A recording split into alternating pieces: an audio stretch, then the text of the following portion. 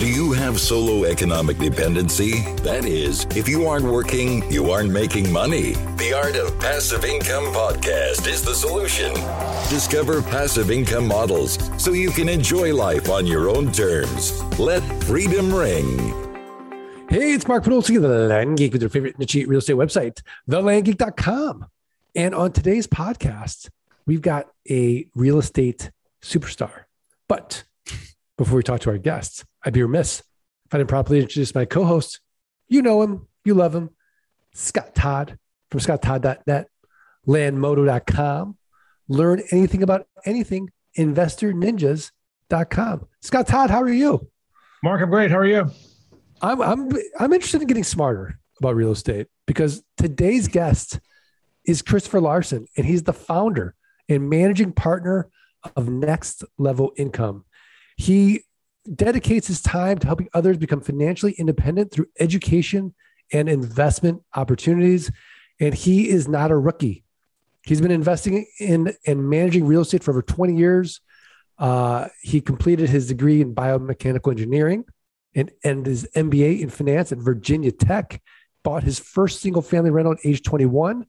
Then Chris expanded into development, private lending, buying distressed debt, as well as commercial office, and ultimately syndicating multifamily properties.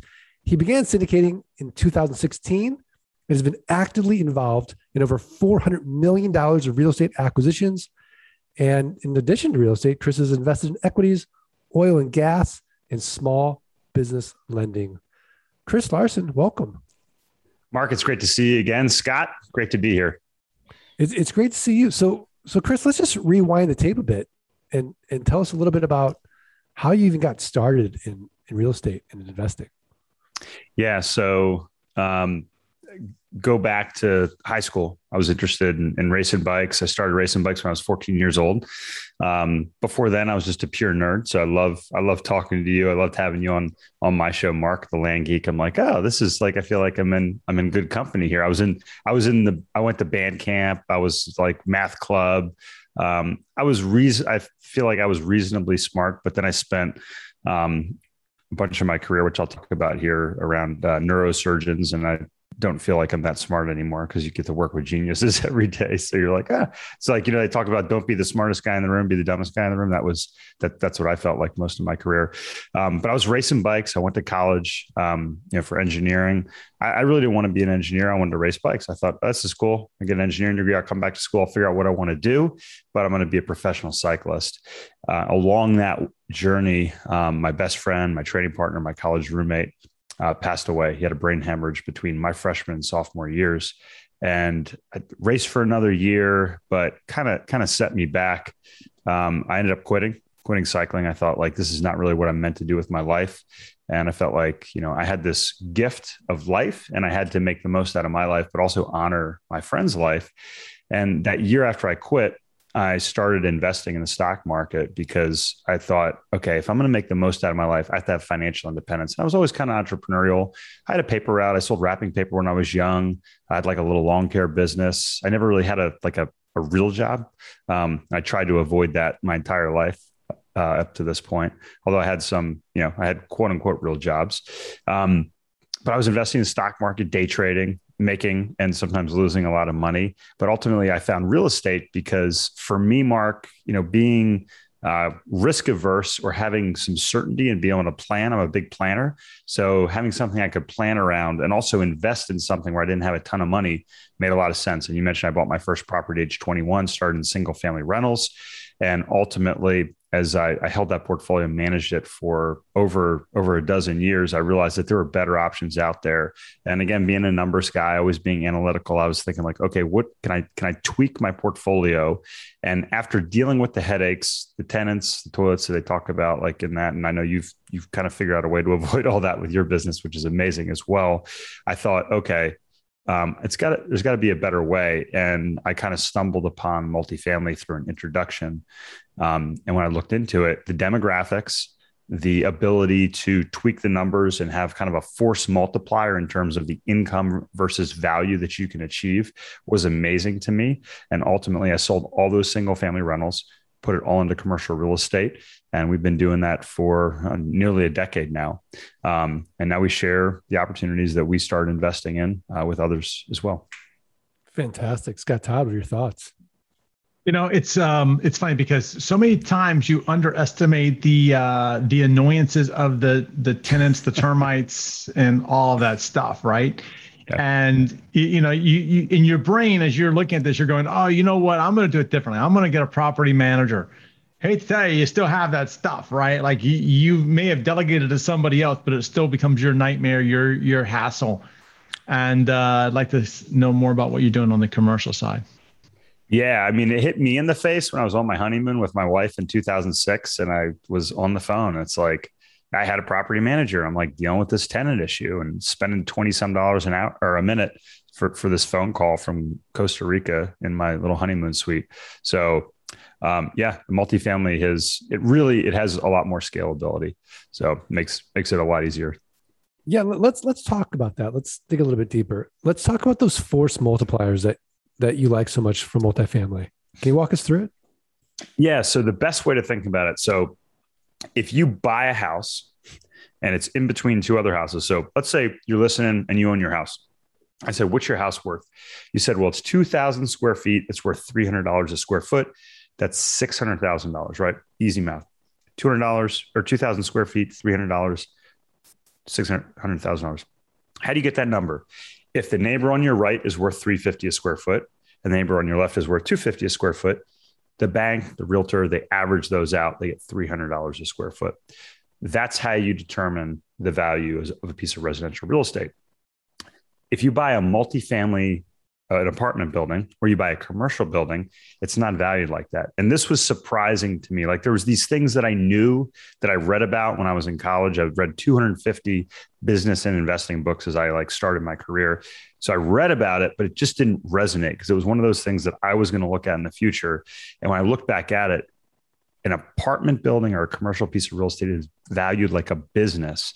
A business is valued on net operating income, so the profit that a business makes, and then it's multiplied by some sort of cap rate or equity multiple. So, if you sell a business, if anybody's listening, you're a business owner, or even you bought stocks, there's a multiple, and that's the cap rate. So the cap rates in multifamily are typically like 4 to 6%. And what that means is you take whatever the net operating income is. So if it's $1 and that cap rate is 5%, you divide $1 by 5%, and that's 20. So that means that every dollar you increase in income, you multiply the value by $20. And to me, that's just like amazing that you could save $30,000 in water and increase the value $600,000 just by doing something that everybody should be wanting to do anyway. Scott Todd, I can see the wheels turning. Well, here's the dilemma, Mark, is this is where shiny object syndrome kind of kicks in, right? Is like if I were gonna go do something other than land, I probably would look at something multifamily.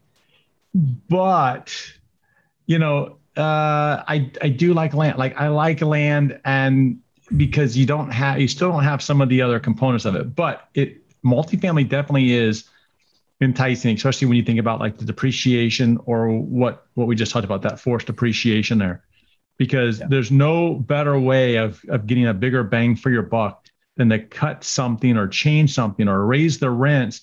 And man, just think about all this value that just came rushing to you. If you're just even diligent about raising your rents every year to keep up with inflation, that's half the battle, because most people they're afraid of asking the tenants for more money a month, even though everything else is going up. Well, what I love about what Chris is doing though, is because like you and I, right, we don't want to get shiny object syndrome. We don't want to start our own multifamily business. And we also don't want to compete with a guy like Chris, who's just got more experience than us. So this problem is solved with something called syndication. So Chris, can you kind of explain to us what is syndication and what does a syndicator do? Yeah, I'd be happy to talk about that. And Scott, let me address something. First off, like I'm a big believer in my coaching clients. I say, hey, have an active real estate business and a passive real estate business. So like for me, the multifamily has become active, but it began as a passive business, and that's where the syndications come in. But if I rewind a little bit further, I say, okay, why did I sell those single family rentals? The scalability issue, Scott, you were alluding to this. It's like you deal with one house or two, it's not that big of a deal, but you have a dozen or 20, and next thing you know, it's like, all right, you're getting calls every day for turnovers and different things. So the nice thing about multifamily is it's scalable. So whether you're a passive investor or an active investor, you can own 100 units, you can own 1,000 units, you can have a property manager or a management team manage all of those units. So either active or passive, that's an important point. It's very scalable. And I talk about that in my book, which I'm happy to share with the audience how to get here shortly. But what's a syndication? A syndication is simply bringing a team together to buy a property. So what we do, we find a property, we announce that to our investors and us pool our money together, and that allows us to buy much bigger properties than we would on our own. So I might be able to go down the road with a couple friends and buy, say, a $2 million property. Like maybe it's let's say a 10 unit multifamily property. Okay. And maybe it costs $2 million. That's pretty nice property. It's $200,000 a unit. And let's say we all get together. Let's say the three of us get together, and maybe we bring one of my business partners around. So that's four of us. And we say, okay, we need 20% down. That's $400,000. We each put in $100,000. So we each own a quarter of that property. We do the exact same thing with syndications, Mark. We just bring in, instead of 4 investors, it's 40 or sometimes 400. That's a pretty extreme example, but it's the same thing. Now there's general partners. So our passive investors, they're limited partners. They don't have to pick out the carpets, the tile, the paint, the fixtures. They don't have to deal with the property management, the day-to-day, any of that. It's totally passive. So it's a little bit different than just saying, hey, the 4 of us are going to get together and manage it and buy it. But if you think about kind of the ownership structure, it's not too different. So if you're new to syndication, you think like, well, okay, that sounds great, but why shouldn't I just go do it myself? The answer is, if you're a busy professional, like I have a lot of surgeons that I used to work with, spent 18 years in the medical device industry. They're making, some of these surgeons, $500,000 a year. They're very good at what they do. They help out people every day by providing them a better quality of life. They want to keep doing it. They love what they're doing, but they invest so they can own real estate without having the headaches. So that's the nice thing with the syndication. You have the general partners that manage the property, and then you have the limited partners that get the benefits without the headaches. And then, we are compensated on the back end of these projects. So people say, well, why would I do that? I'm going to lose out. We pay our limited partners first. We get paid at the end, and we're compensated on performance. So that's how that's structured in a very simple way.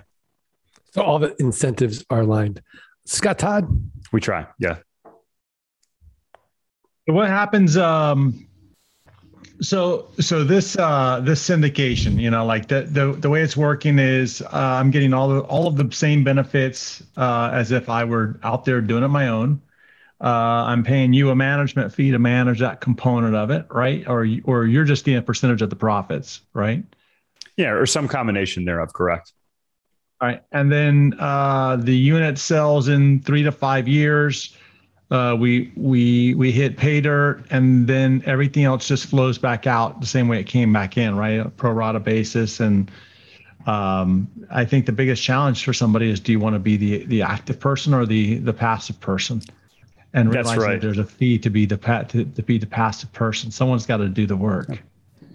No, that's exactly right. And I tell investors, like, look, if you're doing this yourself, you certainly should get a better return than if you're investing passively. What I find though, is a lot of investors, they say, hey, I'm getting a 30% return, Chris.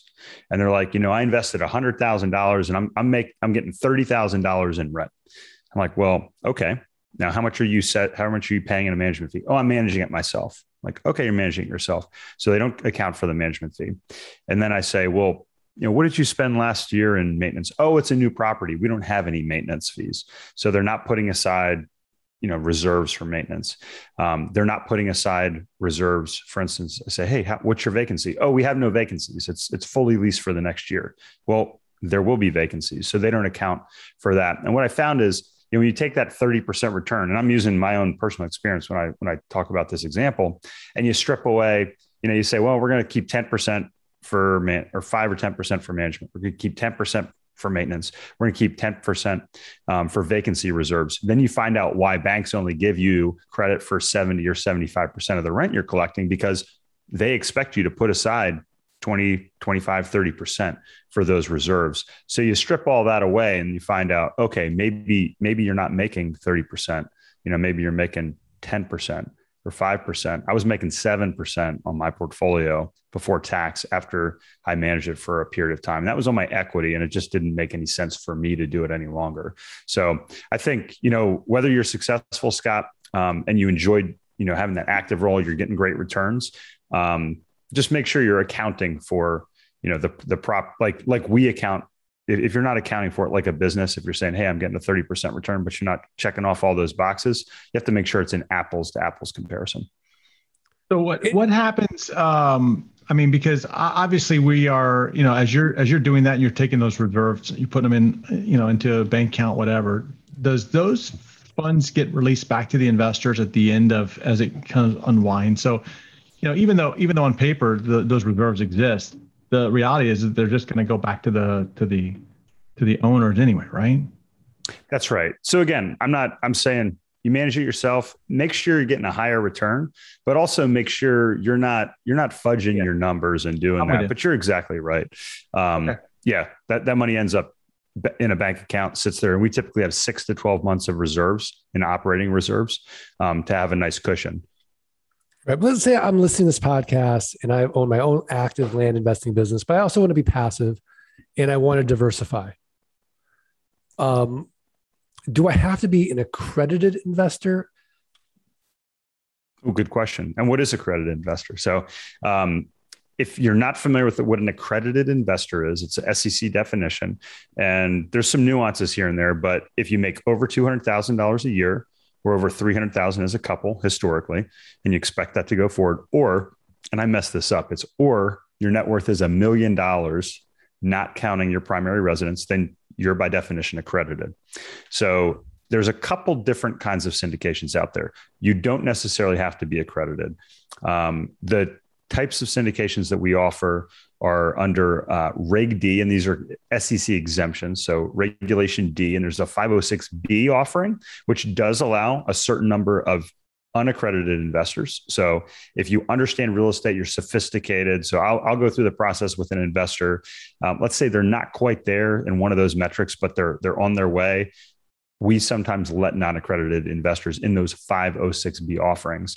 There is a nuance. You have to have a relationship. You can't just bring somebody in off the street and be like, hey man, here's this new property we're buying. You're staying outside of a restaurant or something like that. Do you want to invest? The SEC does that for a reason. It's for safety reasons. They want to make sure that you're qualified to invest. Then there's a 506C. You have to be accredited to be in those. And we have most of our offerings are 506C, and you have to approve accreditation either via a professional. So whether that's a CPA or your financial advisor, they can sign basically a letter, an affidavit that proves your accreditation because of your finances, or you can go through a third party. So we also have a third party service that we use so people can be accredited. It's not that onerous, takes usually about 30 minutes. And then you have that on file for 5 years. But these are a good fit for accredited investors in general. That's a good rule. Yeah, that makes a lot of sense. And as far as your criteria, let's just say, when you're looking in the world of multifamily assets, what separates you as a syndicator apart from all the other syndicators in the world? Yeah, that's a great question. So, and you guys kind of alluded to it earlier. You want to stay in your lane. So we are focused on B+. These are properties that are built in the last 20 years. They're typically renting for $1,000 or more, to all the way up to luxury A assets. So these are properties that are built in the last year. They have really nice amenities. We just bought a property in Orlando, Florida. I mean, the clubhouse is gorgeous. Like I would be happy living there. Like the pool is just amazing. So those types of assets in the Southeast. So we're focused on secondary markets. So we're talking about like Raleigh, Charlotte, Charleston, South Carolina, Greenville, South Carolina. Orlando is one of the bigger markets we focus on. And we have built our team to scale, Mark. So we have relationships in those markets. I have partners that have construction experience. They have commercial estimating experience. I have other partners with business experience. So we become experts in those markets. Like you take the property that we're acquiring in Charleston. One of my partners lives in Charleston. The other one of my partners that has the commercial insurance expertise and experience, that was one of his markets. So he knows those properties very well. He understands the cost of those very well. And then we have best in quality management. So our property management teams as well. So the hard thing today, and you kind of mentioned this, Mark, like, well, why would we want to compete with your group? It's hard to win these deals. So essentially a seller is going to say, hey, we're going to sell for this price. Now we're going to put our line in the sand and say what we're going to sell it for. Somebody may come in and pay more than that, but if everybody is on the same level playing field, they're going to say, hey, can you guys get this deal done? So we win these deals because we have surety of closing. So we have a great track record of closing on time. We're able to come in there and understand where the metrics are and where the numbers are.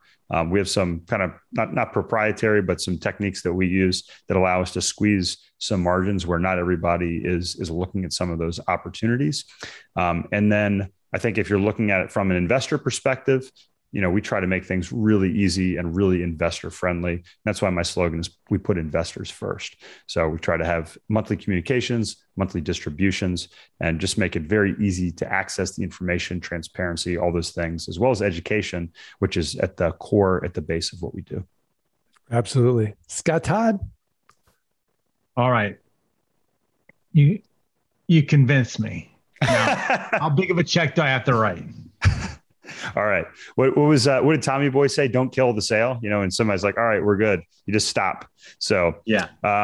Typically our minimums are $50,000, Scott. So again, if you're listening, you're like, hey, I'm accredited. This is something I want to do. We're typically looking at a $50,000 minimum. Okay.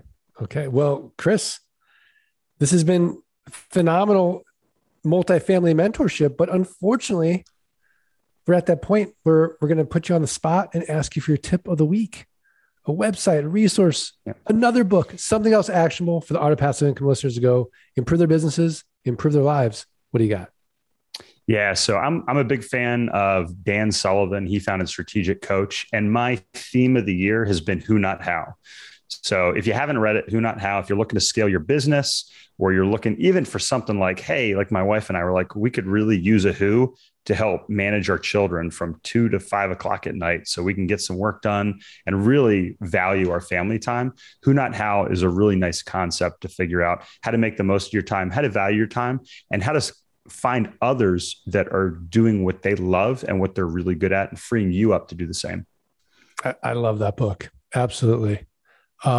Before we get to Scott Todd's tip of the week, I just got to give a shout out to our sponsor, which is Flight School. Learn how the next 16 weeks can literally transform your life.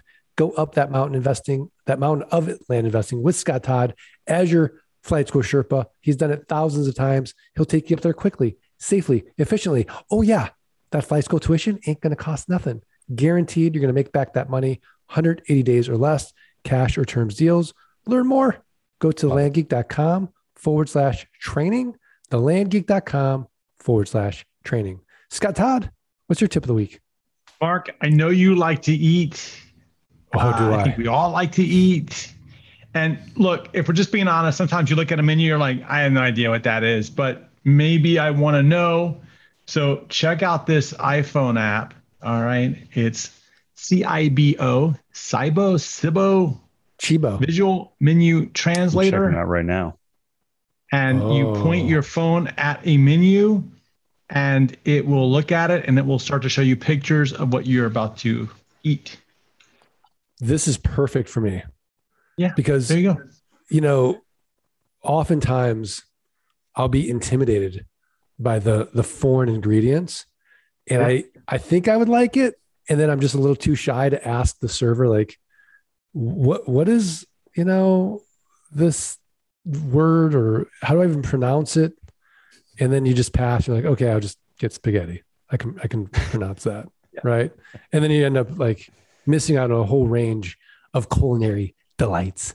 I love this tip of the week. So when you're trying to feed me something, I'm going to be like, just show me a menu first. Just show me the menu. And if I take out my phone, well, then you know why.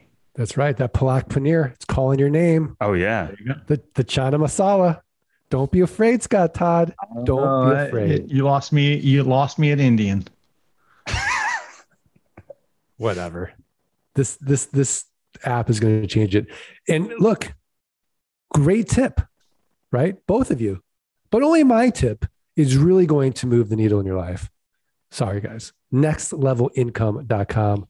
Check it out. Learn more. And there's a great book. Talk about the book a little bit. Yeah, real quick. If you want to learn more about my story, I touched on it a little bit. Learn about our strategy and how we built the team. You guys ask phenomenal questions. We go into depth in all of those. And the best thing, just like your training, the book is free.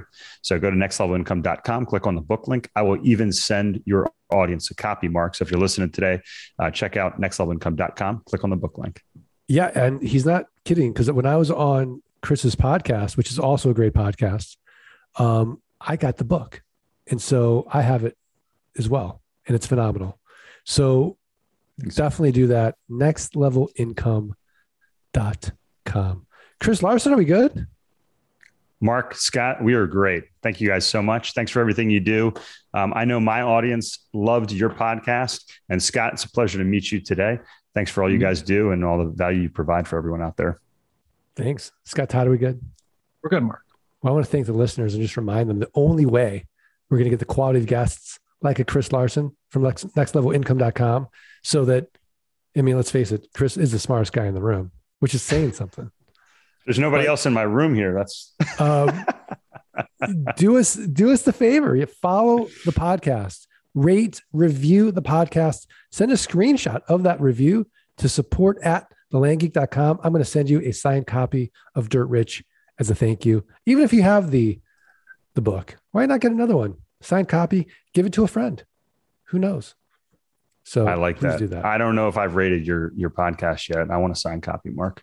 Chris, absolutely. You don't even need to rate it. I'll just send it to you for fun. All right. Thanks, everyone. And 1, 2, 3. Let freedom ring. There you go. Thanks, everybody. Gentlemen, thank you so much. Thanks for listening to the Art of Passive Income podcast. Start your journey at www.thelandgeek.com and www.scotttodd.net. Rate and review the podcast and email support@thelandgeek.com. Your screenshot for a free passive income launch kit.